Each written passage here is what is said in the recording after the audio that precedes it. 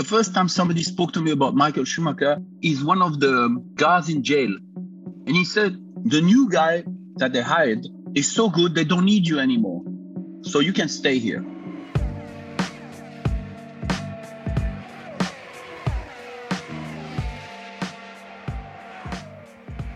For those of you old enough, can you remember what you were doing 30 years ago? Because my guest this week certainly can. He was banged up in a London prison, and his race seat at the Jordan team for the Belgian Grand Prix was taken by a young German rookie called Michael Schumacher. Welcome everyone to Beyond the Grid with me, Tom Clarkson. My guest is of course Bertrand Gachot. Up until the midpoint of 1991, he'd been enjoying the best season of his career. He'd taken 3 points finishes for Jordan in their debut season, and he'd won Le Mans, and after making a set-up breakthrough at the Hungarian Grand Prix, he'd bet his mechanics that he'd take pole position at Spa. But he never got to Spa. In a moment that would rock the paddock, Bertrand was locked up in jail in Brixton for an incident with a London taxi driver that had taken place the previous December. Eddie Jordan replaced him with Schumacher, and the rest, as they say, is history. It really is one hell of a story, and all these years later, Bertrand remembers it like it was yesterday. He's incredibly candid about his experiences, and some of his descriptions about life as a Formula One driver in prison will leave you open-mouthed.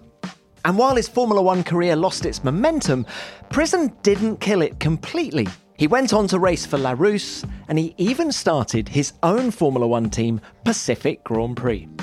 Bertrand's story is an incredible one. I hope you enjoy our conversation. Bertrand, it's fantastic to see you. It's been a while. First up, where in the world are you? I know you're all over the place these days. Well, basically, I spend my time between Dubai and Europe. At the moment, I'm in the south of Spain. Yeah, I enjoy these two parts of the world very much. Dubai, for me, is an incredible place.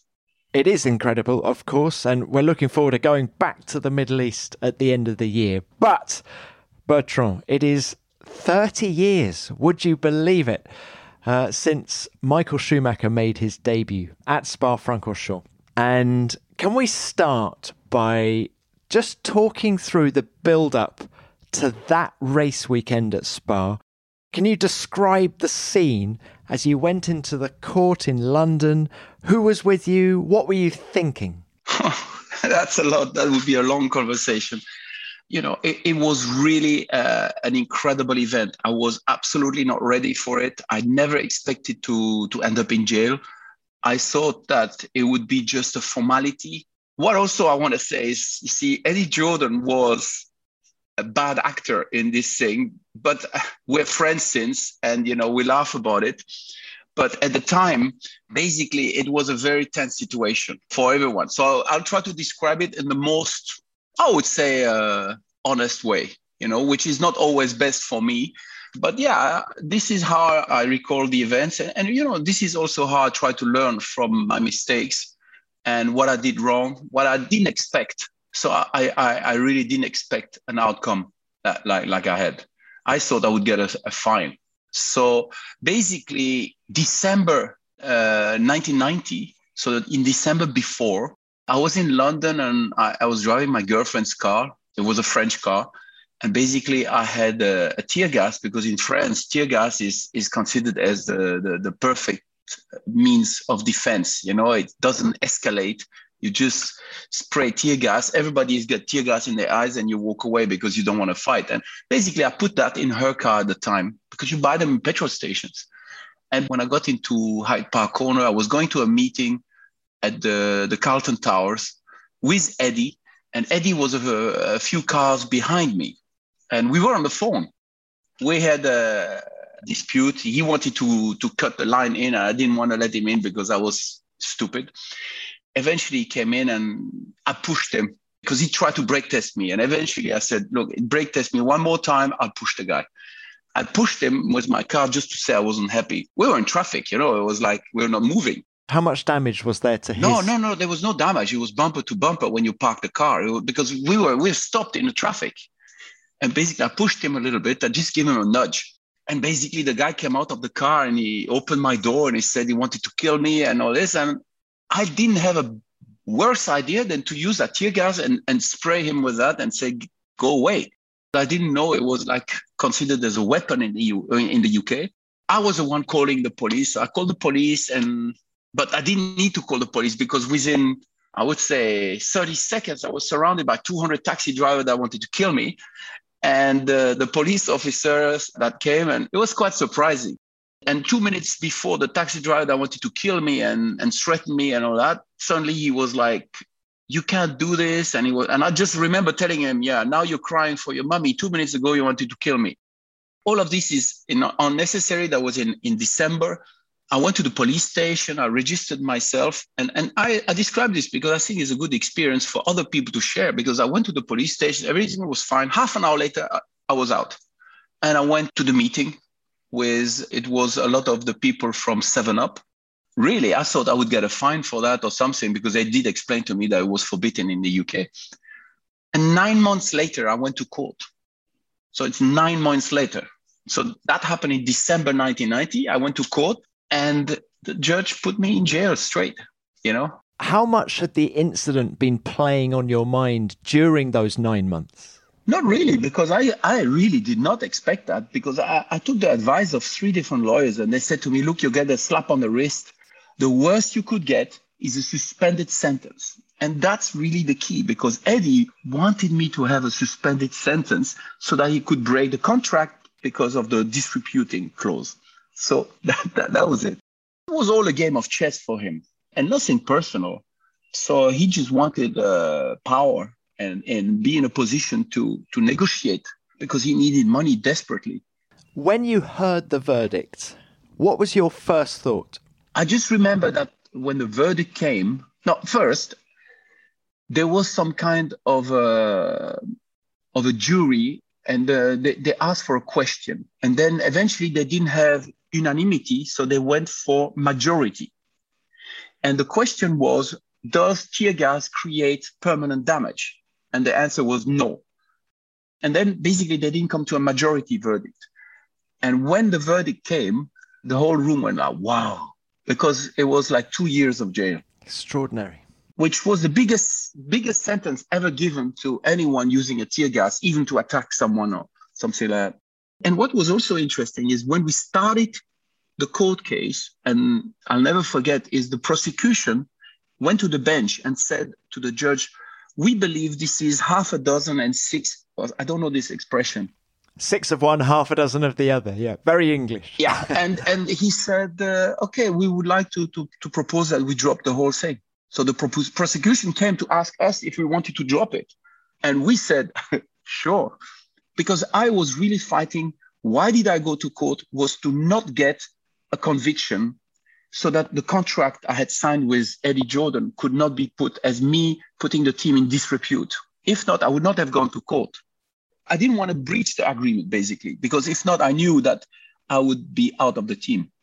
So EJ was trying to get you out of the team at that point in the season, despite the fact everything was going so well. You'd just done the fastest lap in Hungary. You'd had 2 6th places. You'd had that 5th in Canada. I'd love EJ to be next to me when we talk about this. No, I think what he didn't want me out of the team. He wanted me to find some more money, basically, because he was hanging. And what he did was extraordinary, to build a team like that and to be competitive at the first year. So that was remarkable, but he was really desperate for money. Yeah. And he had no choice. He told me, he looked at me in the eyes. He says, look, we're friends, but if I have to decide between friendship and my business, it's going to be my business. It was very clear. So what happened next? Were you whisked straight to prison or because I heard a story that you were actually on your way to test at Monza. Is that true? Yeah, I think it was Imola. I'm not sure. Yeah, absolutely. I was just going to run, and I was really not expecting that. And when the judgment came, I didn't know. It's like a little door so you're on the bench, and then on the side of the bench there's a little door, and you just go through that door like a chicken in a trap, and it was gone. I was directly surrounded by 2 big guys, 2 guards, and Yeah, I remember lying on the bench and taking my tie off. And one of them said, well, he'll be out by December for good behavior. And then the other guy said, no, I don't think so, because it's a violent crime. He'll be there until February. And I was lying on the bench and I just went like this. I just remember perfectly. And I thought, wow, story of my life. And then I was put in some kind of a little bus where you have like little cages. And then with that, I went to jail. I couldn't believe it. What a story. And who was with you in the court? Just my lawyer. Because I really did not believe it would be an issue. I was way too confident. I didn't realize, you see, that's my mistake. Did you get to speak to Eddie Jordan after the verdict? No. I went straight to jail. And from there, I didn't speak with him anymore. I only spoke to him in Japan after, when I came back. We'll come to Japan, but can we talk about prison life? What was it like? Okay, it's humiliating. It is really hard from that point of view. But for the rest, it's okay. You adapt very well. I had a lot of fun. There were some very nice guys there.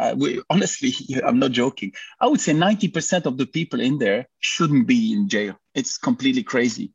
You put people in jail for stupid offenses, mortgage offenses and stuff like that. What will it change them?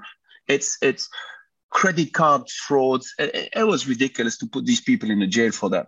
And trust me, it was the best university for learning, because when I went there, they said to me, I'll never forget this guy. It was my cellmate. And he said, so you're the racing geezer. I didn't even know what geezer meant, but okay, I learned.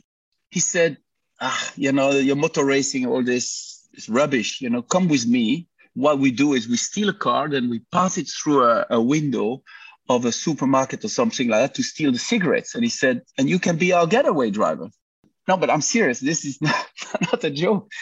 And it was really a learning experience. Also the suffering. I really saw grown men suffer because of the injustice or the pain that they would cause. And it's a terrible thing, prison. How did you suffer? I was angry. I was angry to be in the jail. I was angry. And, in a way, it was an experience for me. And I took it as such, that when they take your freedom away, you realize that life is not about money, is not about many things that you think are important to you right now. But in fact, when you're in the jail, freedom is what matters. Only freedom and health. The rest. And I swore myself when I was in jail that I'd be happy every day after that, as long as I was free and my loved one and myself healthy. I would not complain. And I really have followed that. You were a sportsman at the time. How much did your condition suffer, both physically and mentally? I think mentally, no, because you get stronger. Formula One is a tough world, and the jail was nothing. You're surrounded by guys, which most of them, they're nice people. I really mean that. And some are even very interesting. Their stories were incredible. That's the one thing. The thing which is wrong is the waste of time and the freedom being taken away. This is really terrible, that you are not the master of your destiny. Were you able to keep yourself physically fit in any way? Not in the first prison. In the first prison, I was in Brixton, and we were locked up for 23 hours a day. And then we had 1 hour of walking in a circle. That was interesting. Yeah, I gained weight for sure. It's okay. You can do. I don't know if prisons have changed now, but at the time you could not stay fit for sure. What about in the second prison that you were moved to? That was better, but again, you have to look at your motivations and you're not gonna start to do exercise. You can't actually. You physically don't have, because you're being moved from one place to another. So no, I don't think you can stay really fit. You said you were angry about the verdict, yes, but were you also angry that the momentum had gone from your career? Because you were having the season of your life. You were making a name for yourself in Formula One. You'd won Le Mans for Mazda as well. Things were going so well on track. Well, it's very kind of you to say that. And I believe it was. And, my anger was exactly that. It was like I'd been working all my life to get there. And then for something trivial, it was taken away. And that's how I felt. And I felt it was wrong from that point of view. Now, obviously, life is very hard. And, some people have much, much bigger problems than being in jail for a few months. In hindsight, I don't complain, but at the time I was very, very unhappy about that. And especially, and this is something that only an expert like you would probably be able to check. But if you go to the race before, which was Hungary, in Hungary, we found something on the car. And basically, after qualifying, I was very unhappy with the car because Eddie didn't allow me to do development testing anymore. So I was not allowed to test the cars anymore. So Andrea was doing the testing. And Andrea loved an understeering car. And the car was understeering. I couldn't drive it. It was terrible. And in Hungary, I just went to Gary Anderson, and we still laugh about this today. And I said, look, change something because it's not possible. And we went radical. We completely changed the springs from the rear we put to the front, and the front springs we put them on the rear. I want to share that because that's really something you can verify it. We went out in the warm-up. I remember driving. We were in Hungary, and I was driving in the warm-up. Those days you had the warm-up, 30-minute session before the race, and you were supposed to try full tanks, handling of the car. And we're going out, and I go and I start to drive, and I see P1 on my board. And I'm like, nobody must be out yet. And I said, but the car really feels good. The car really feels good. And I said, I don't understeer much with full tanks. And I thought, that's really good. I forgot, that really, it probably was a change we made. So anyway, the car was going very well. And I stayed P1 and I said, but what are they doing? What are the other guys doing? Because it's so easy. And, everything was easy. The car was so efficient. I wasn't even pushing. Eventually, we finished the session P2 because Prost took his T car and with no fuel. But nobody believed we were empty on fuel. And I remember going back to the pits and some journalists came and said, you were empty tanks. And Gary said, no, we're full tanks. And we opened the tank and we showed them that there was full tank. Can you believe?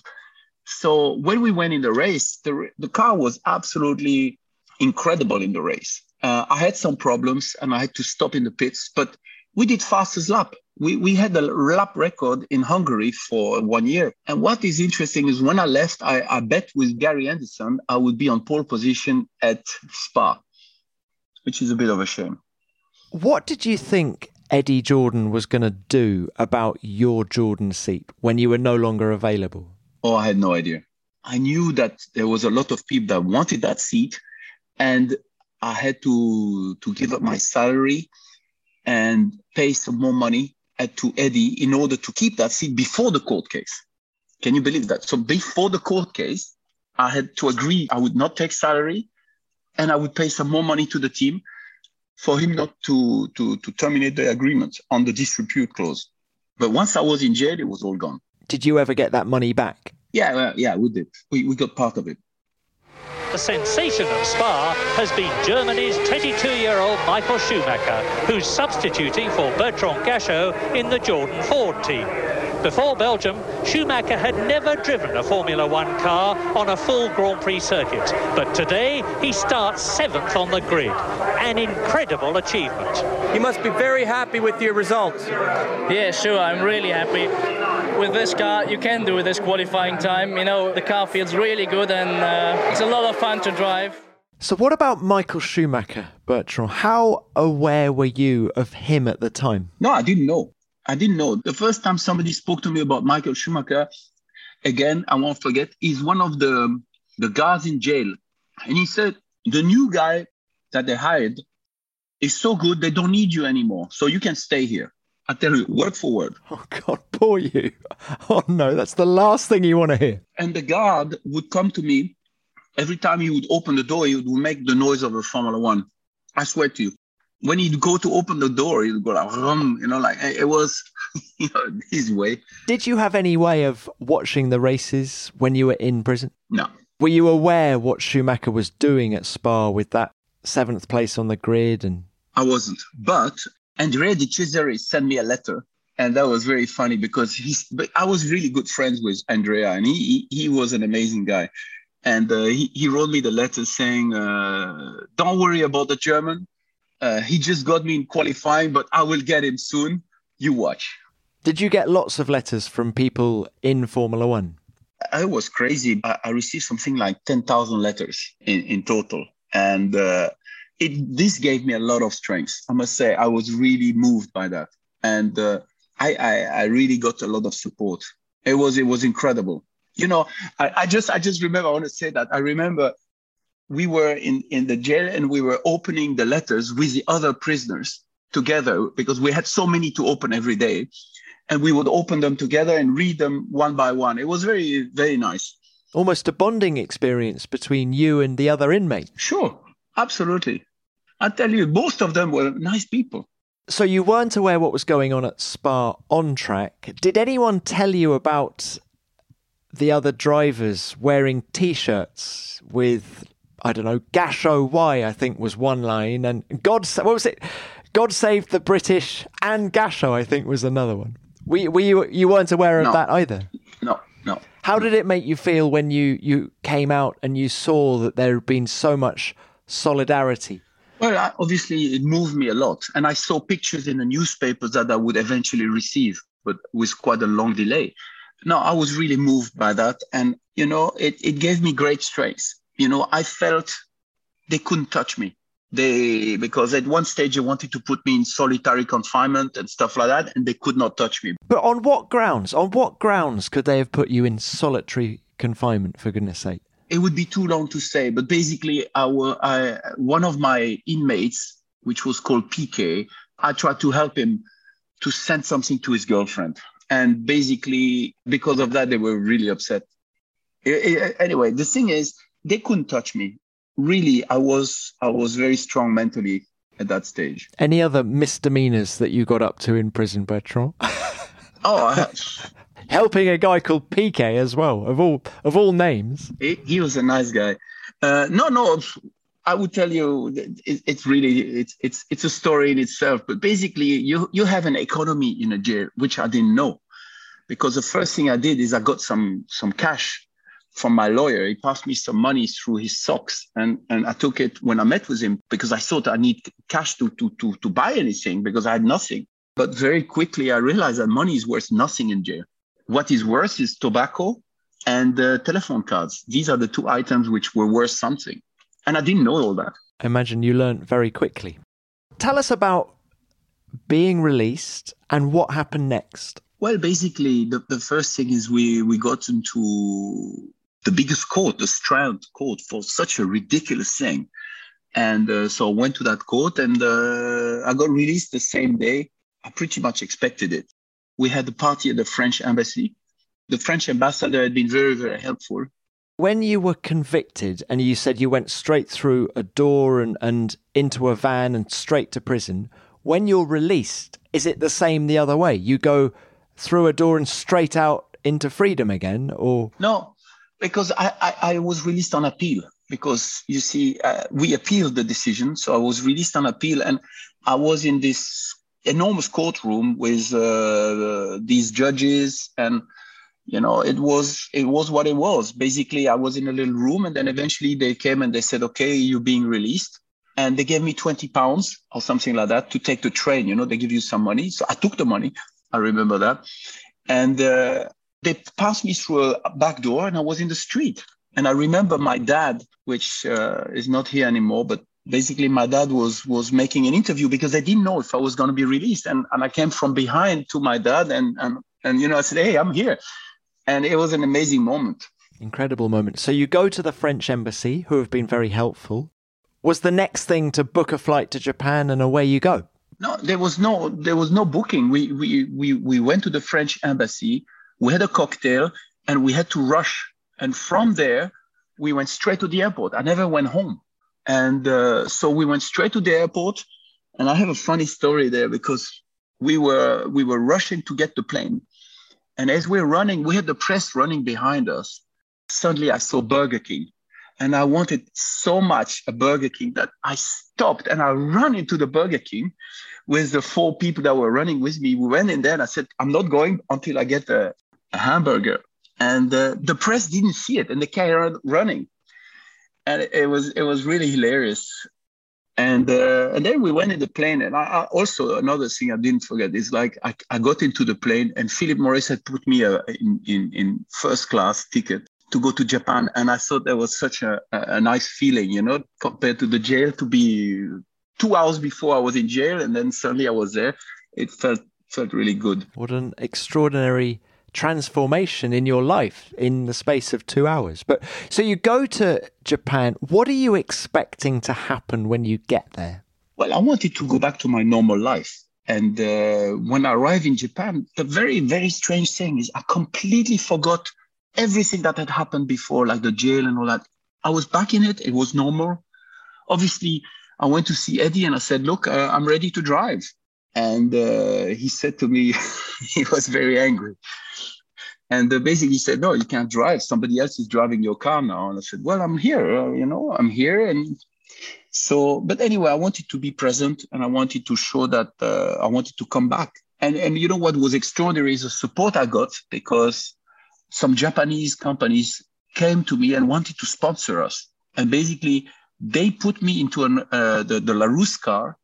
It was really, I had overwhelming support, and everybody in F1 was very, very kind and very nice. I must say I was touched by that. Was Bernie Ecclestone helpful to you? Bernie laughed about this. He said, now you have a trademark, and, for him, it was like nothing at all.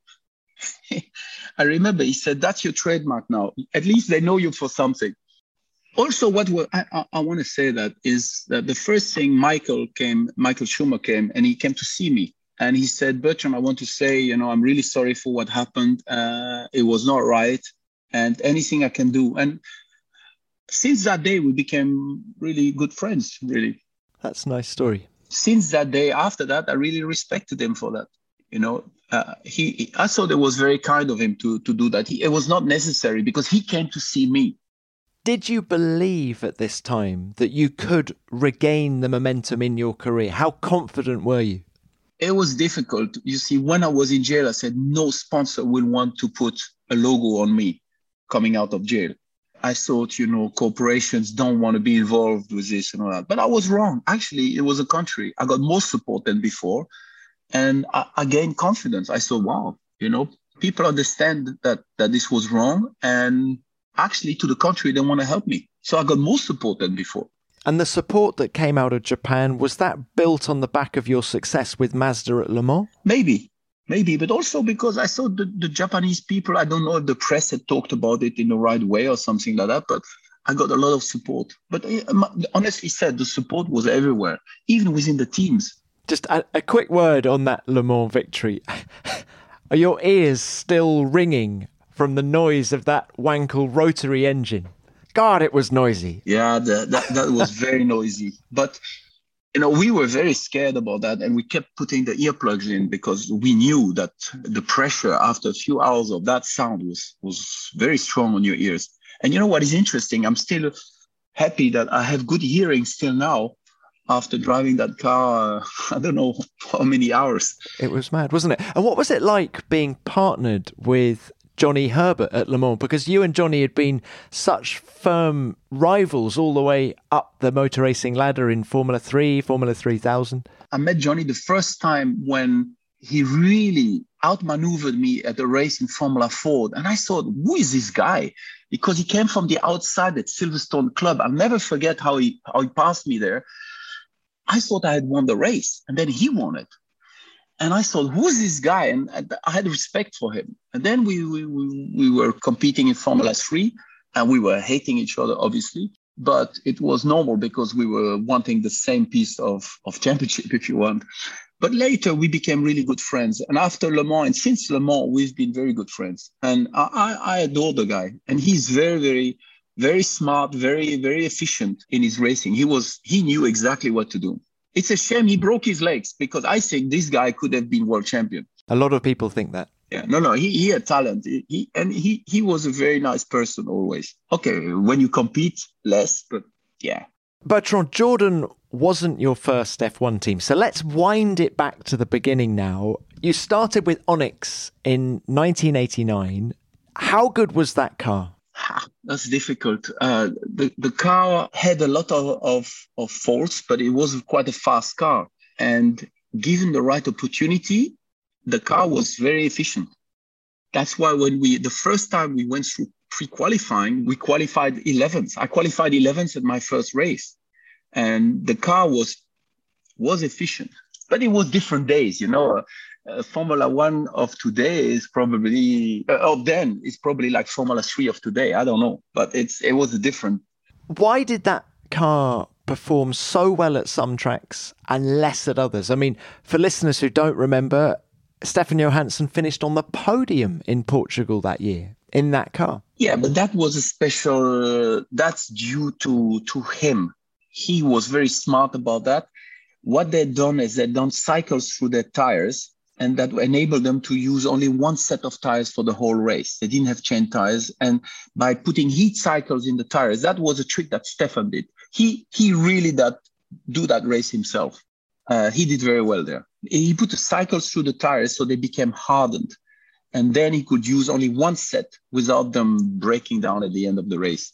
Okay. That's interesting. But why did you part ways with the team midway through the year? Okay, when you're in the back of the grid in teams which are struggling to survive, it's always very difficult. It was just money. Basically, the team needed money. Van Rossum, as we know, didn't have the resources, so he had to find a way. And Keke Rosberg came and promised him to millions of dollars if he took JJ Leto. I remember I was in Portugal with my girlfriend on the beach, and I came back to the hotel because before the race, we came to Portugal. I went to the beach during the day. In the afternoon, I come back to the hotel and they say, so what do you say about being fired? And I looked at them and I said, have I been fired? And they said, yeah, you've been fired. And I said, why? And they said, you held a press conference in Belgium. I said, no, but I'm here. And I said, it's a mistake. So I went to see Van Rossum that night, and he said, look, I have no choice. He gave me a contract that he would pay me so much money. And I thought to myself, I take the money. Basically, he was going to give me 1 million out of the 3 million or 4 million that Rosberg was going to pay him for JJ Leto. I just took the contract and I said, it's better to get out of here. That's really the bottom line. He was a colourful character, Jean-Pierre Van Rossum, wasn't he? Incredible guy. Incredible. Extremely smart. Extremely devious, but an extremely smart person. Let's push it forward to 1990 now. The following season, you're at Cologne now, and there's a Subaru Flat 12 pushing you along, but not very quickly. Wow. Yeah, that was not the smartest move I did to go in that team, but I didn't really much choice. So I went with them, and the engine was the size of a ping pong table, and it was just another generation. But, we really tried our best, and it was impossible. Yeah, we were in another league. We were not 10 seconds behind. We're more than 10 seconds behind. I remember spinning on the straight with that car because of aerodynamical issues. Spinning on the... That's not good in any way. And how bad was the engine? Look, it was not bad or good. It was not suited for Formula One anymore. It was not an engine, a Formula One engine. But even with a Cosworth in the back of it, that car still didn't qualify later on in the year either, did it? Yeah, but that car was fun to drive. That was one of the best cars to drive. It had no much downforce. So it was like a huge go-kart with, 600 horsepower, 500 kilo. And that was a fun car to drive. But okay, there was no downforce, effectively. So we were very slow. Let's talk teammates quickly now. Who was the best teammate you ever had? I'm going to say something surprising, but it's Tom Christensen. He is the guy that retired me. When I raced against him, I thought to myself, I have no future here. The guy is just faster. And I wanted to be the fastest. I always had the edge on my teammates. If you look in the books, I think overall I could have the edge on my teammate, or really it was very competitive. But with Tom, every time I tried my best, the guy was faster. And I really tried. And I thought to myself, okay, if this guy can beat me and he's not even in F1, I say, what am I doing? And what about in Formula One? Andrea De Cesaris was very fast when he had the car set up how he wanted. He was very fast. He was a very good driver. I tell you, I have the highest respect for him. He was the fastest, I would say, out of my teammates, yeah. And what about Ukyo Katayama? I remember Michael Schumacher telling a story of how he'd followed Katayama at Spa and how Ucchio had managed to turn one corner into four. That was Michael's report. You were teammates with him in 92. How quick was Ucchio? I don't want to be nasty. I don't think he was quick. For me to go in a rental car with him was dangerous. So, in a Formula One was difficult to judge. Yeah, no, I think he had no clue, absolutely no clue. But he was very, very light on the straight. The guy was so fast, it was ridiculous. You could see the speed curves. How was the debrief after the race at Suzuka in 92, where you actually came together at the chicane, didn't you? Yeah. What did you say? I was crying. What happened there is like this, is we had come together already once in Canada that year. And the team said that can never happen again. And because Ucchio was the guy that had most of the backing and the financing, he was very important to the team. And when we came together before the race in Suzuka, I think I qualified 10th or something like that. And the car was very, very fast in the race. Then I came to do the pit stop and we had a problem with the change of the wheels. And I started last again, but I was really a lot faster. And Ucchio, when I overtook him, they said to me on the radio, at the end of the straight, you overtake. We had agreed before the race, you only overtake at the end of the straight. And they told me on the radio, at the end of the straight, Ucchio will let you go. I remember thinking, okay, good. So now I can go. And I dived and he turned in. It was one of my biggest mistakes to believe it. And it was really stupid. I'm still angry with myself for believing it. This is the kind of mistakes I shouldn't have done. And I did it. It was totally unnecessary. I should have expected it and I didn't. Oh, Bertrand, I'm sorry to bring back these bad memories. I didn't mean to. I tell you, when I finished that race, I was so angry with myself that I virtually had tears because I just thought, how can I make such a mistake? I hated myself and because I should have known better. This is easy to say, it's not my fault, but ultimately it was. I should have expected it. It was in Japan. He didn't want me to pass, and to crash with your teammate is a cardinal mistake, and I did it. As I say, I'm sorry to bring back that memory. I just want No, but we're doing this, and that the thing is, I'm not the kind of guy that will go the faster. The older I get, the faster I was. I know my abilities, but I also know my weaknesses, and I certainly had a lot of them. Can we talk now about team ownership? Because for 94 and 95, you were a shareholder in Pacific. Why did you go down that route? Yeah, that was funny. Because basically I have a lot of friendship and faith in Keith Wiggins, which was my team manager in Formula Ford, Formula 2000. He did very well in Formula 3 and Formula 3000. He became champion, and I thought we can go together into Formula One. At that time, I decided to before that, I decided to go into IndyCars with Adrian Reynard. And you had a good race at Toronto, I remember, yeah. Yeah, and I must say, I had always extreme faith in Adrian and Adrian Reynard, the project. But then Keith Wiggins convinced me to get into Formula One with him as a partner. And I thought, wow, this is fantastic. This we're going to do. And I wanted to do that. And basically, I put all my efforts to build our own team. What was the hardest thing? There were so many hard things. That's why, a Formula One team today is completely different than in those days. However, the competitiveness is still the same.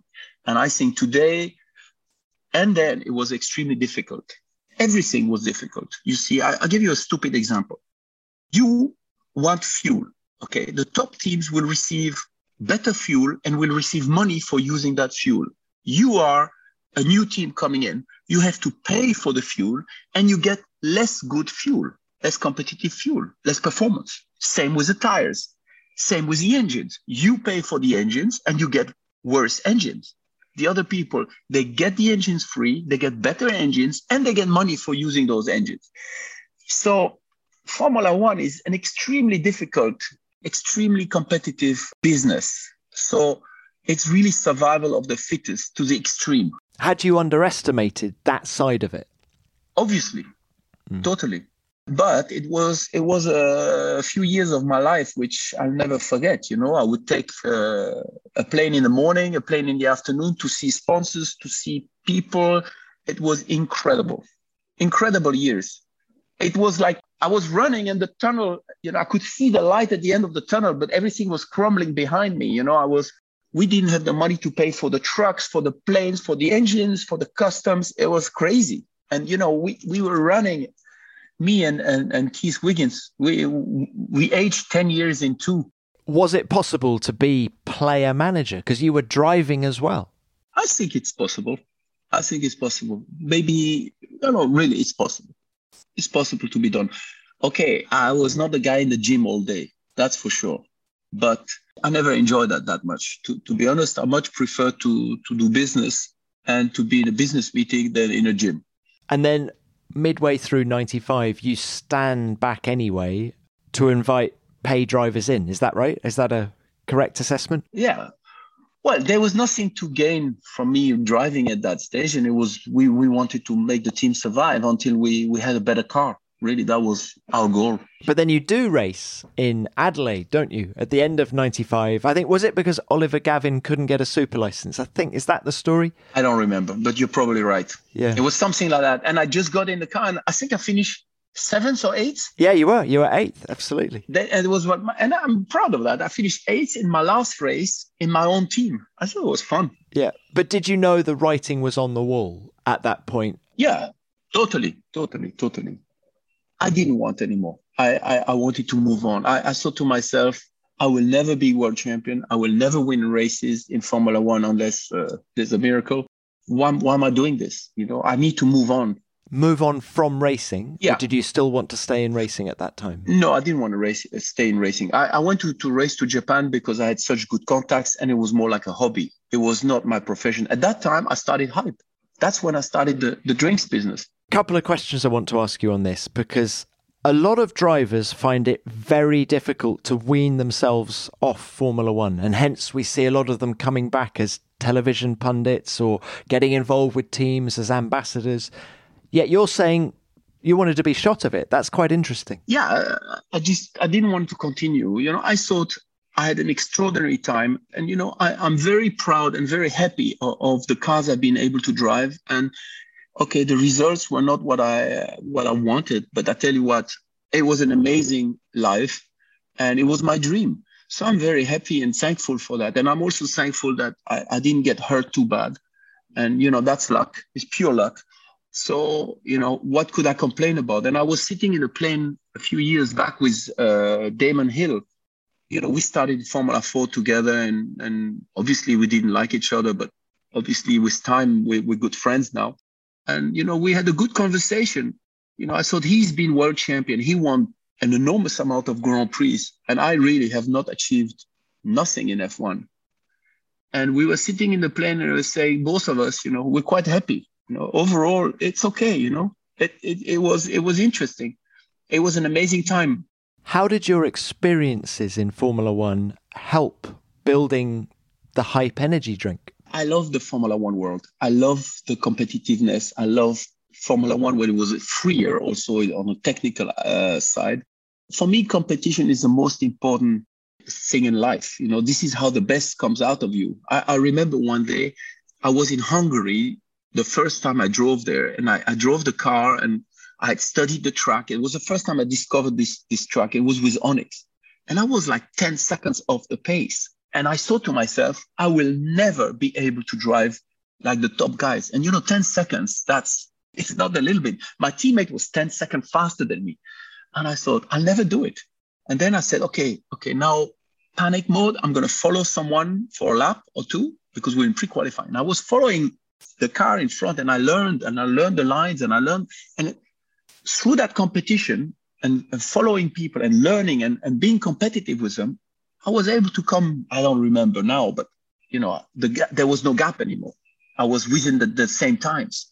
And this really, I never forgot how incredible or miracles you do when you are in a competitive environment. You find new limits of yourself.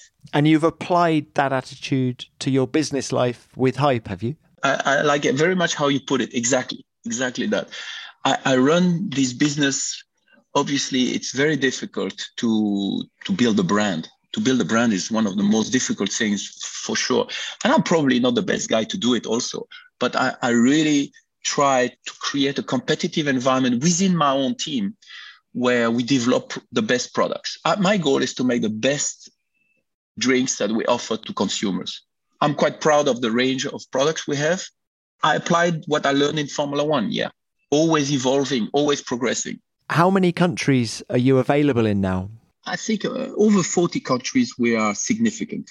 It must have been quite a moment for you when you sponsored the Force India team, your old Jordan team, effectively. Was that, when you were thinking, who are we going to sponsor, was it quite tempting just to go straight to Force India, or did you think of other people as well? First, I respect you very much for knowing that, because not many people know this. And it's something I'm actually very proud of.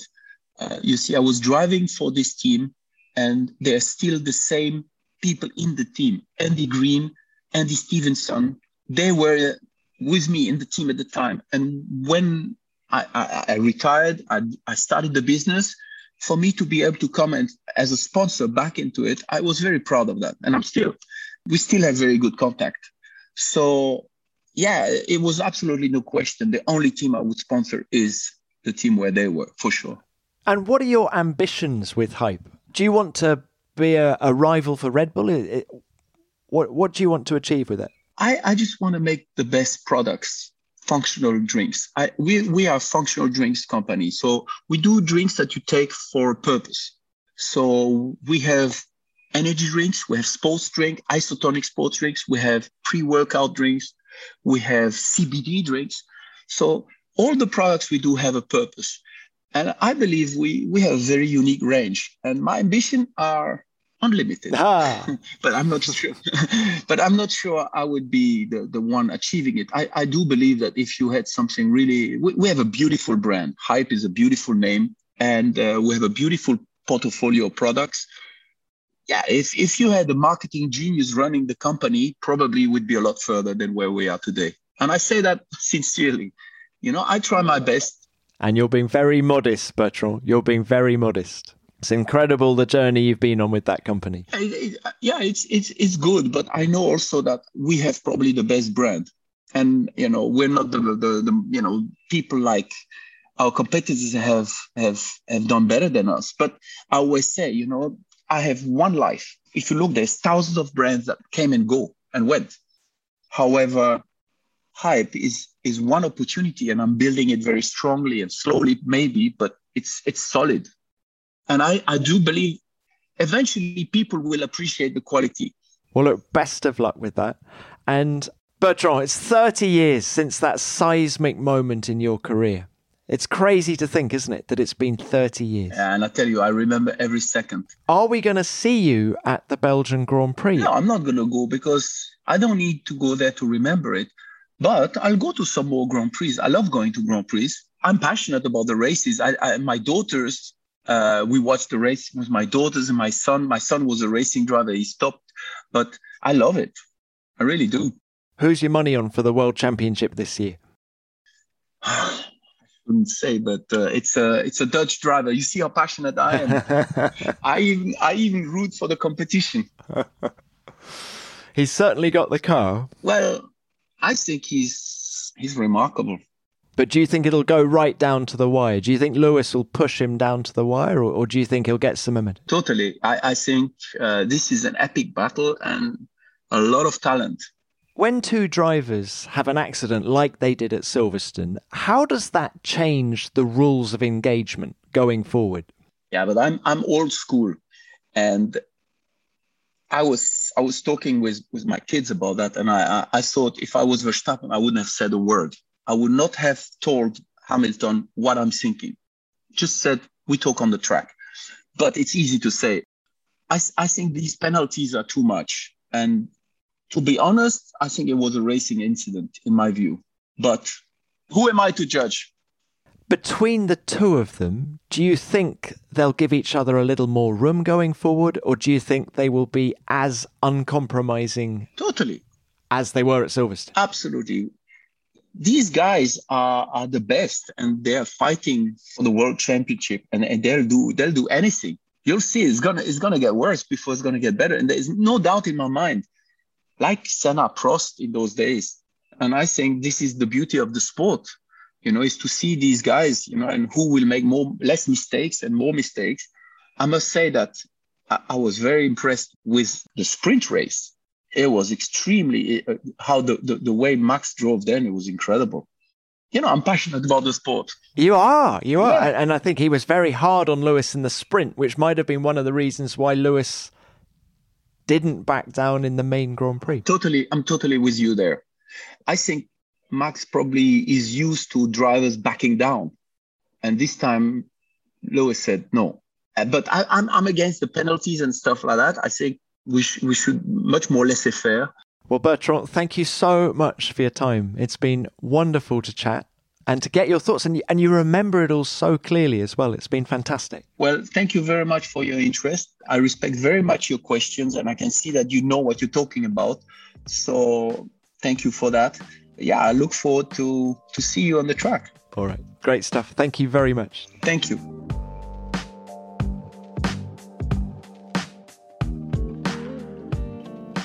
Wasn't it fantastic to hear from the racing geezer, as he was known in prison?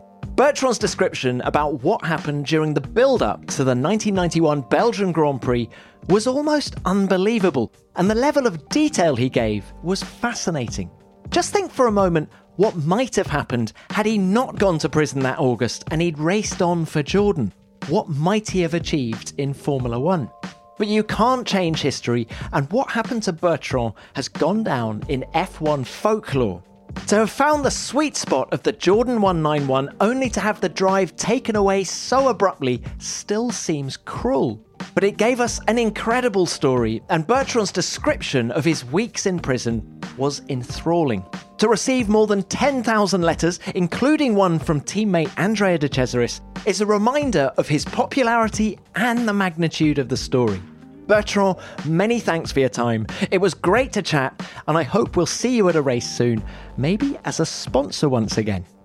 Before we move on, please remember to send in any stories or thoughts that you have on Bertrand. Did you see him race the Jordan 191, or did you send him a letter to prison? Let me know, and remember, I'll read out the best ones next week. Send them to me at Tom Clarkson F1, or use the hashtag F1BeyondTheGrid. Which brings me on to what you sent in about Patrick Head after last week's show, and I'm pleased to report that many of you enjoyed the episode.